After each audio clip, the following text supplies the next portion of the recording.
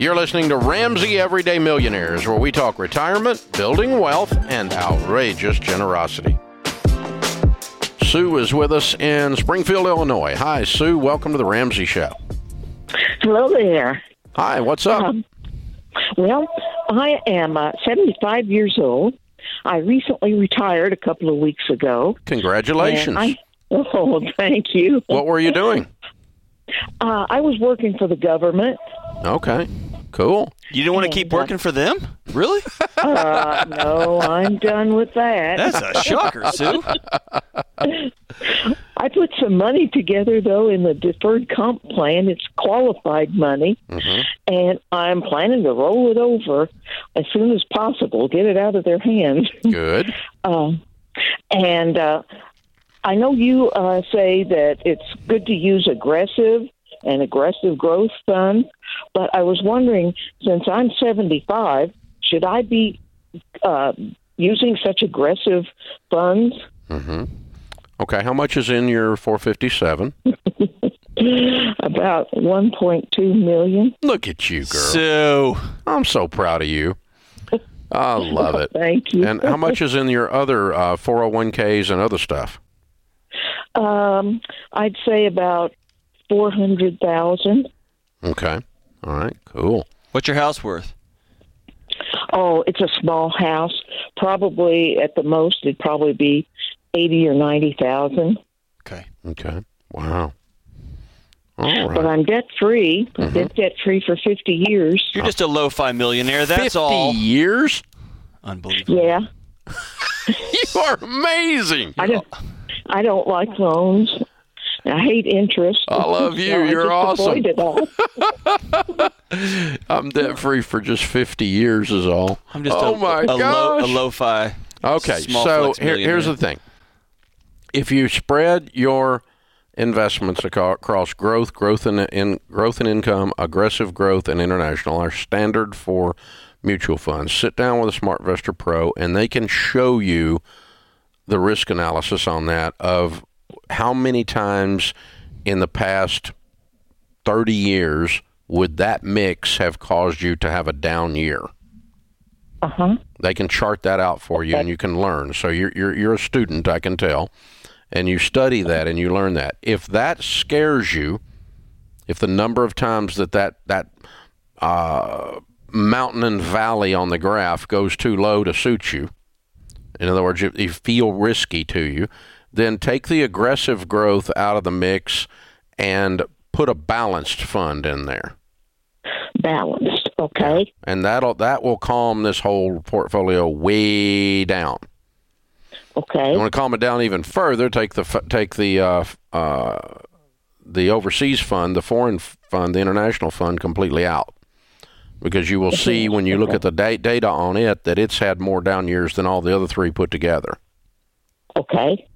So that's the way to look at it, because all we're doing here is calming the thing down. Here's the thing. Even if you stayed with the original mix with $1.27 million, you're not, the only thing you're going to see is just some numbers move around. It's not going to affect your life. It might go up to 1.5, and then it might go down to 1.4, and then it might go up to 1.7, and then it might go down to 1.5. And you might see it move around like that over the years while you're living out of the income on it. It's $100,000+ a year coming to you if you want it to.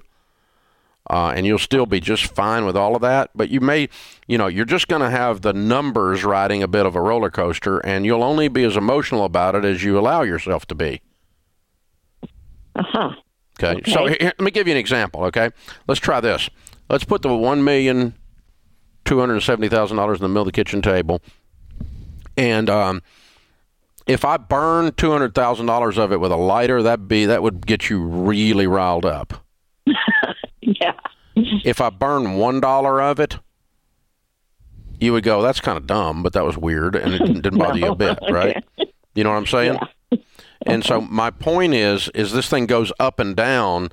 That's the feeling you're getting. And if you understand it's going up and down, but it's not affecting your life, it's more like burning $1 of it. Okay. If you can have the emotions as it goes up and down, because it's really all you're dealing with is your emotions, because the actual mathematical facts will be that you're not going to run out of this money. You're not going to outlive this money. Not doing the stuff we're talking about anyway. And not the way you've lived and not who you are and all of that. I mean, if we just said, you start at what rate of just spending it without making any money on it at all, would it go? I mean, would you still have money at 95 over 20 years? Divide that by 20, and you'd still be okay. And we're not even talking about something that's stupid. So you're going to be just fine. You are an absolute amazing rock star of financial planning. You're a multi-millionaire. You're just amazing. Oh, thank you. At 75 years old, what was your position with the government? What did you do for a living? I worked with insurance. What's that mean? What did you do with insurance? Were you the commissioner of insurance? Oh, no. I was an examiner.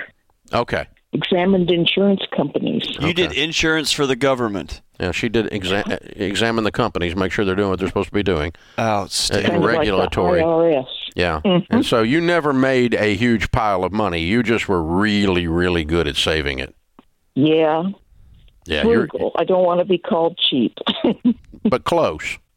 Yeah. But you had a ringside seat to knucklehead business leaders over the years, didn't you? Oh, some, yeah. Oh, some. I can't imagine getting crossways with Sue. She could pencil whip you. Oh my gosh. Sue, you're great. Sit down with a SmartVestor Pro. Let them walk you through what some of your options are and what they would have looked like for the last 40 years. You get some historical data. Do one of your examinations that you're used to doing, but this time do it on mutual funds and get yourself a comfort level where you understand what you're doing. Don't do it because they said do it. Don't do it because I said do it. But I think you're going to be just fine if you go with the standard 4. If you want to calm it down a little bit, flip that aggressive off of there, flip in a balanced, and that'll calm it down a little more.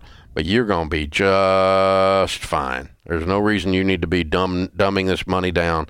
You got all kinds of margin, all kinds of wiggle room because of the way you've lived your life. You've lived like no one else, and now you can live and give like no one else. And I want you to find something to go spend $100,000 on. Yeah, go spend some of this. I want you to, I don't know whether it's a trip around the world after COVID calms down or whatever. I don't know what it is, but there's something you've always wanted to do. And I want you to get some joy from this money that you've done such a good job with. And it wouldn't hurt to have a little generosity mix in. I suspect you're already a generous person, though. Wow. That's powerful. I was just saying that's the reason we do this, right? That's an everyday millionaire, a Baby Steps type millionaire. She didn't do it because we taught her, so she's not technically a Baby Steps millionaire. But she started from nothing, worked for the government as an examiner in the insurance department, 50 years with no debt. Right. And this is where you end up. $1.6 million plus her house. Incredible.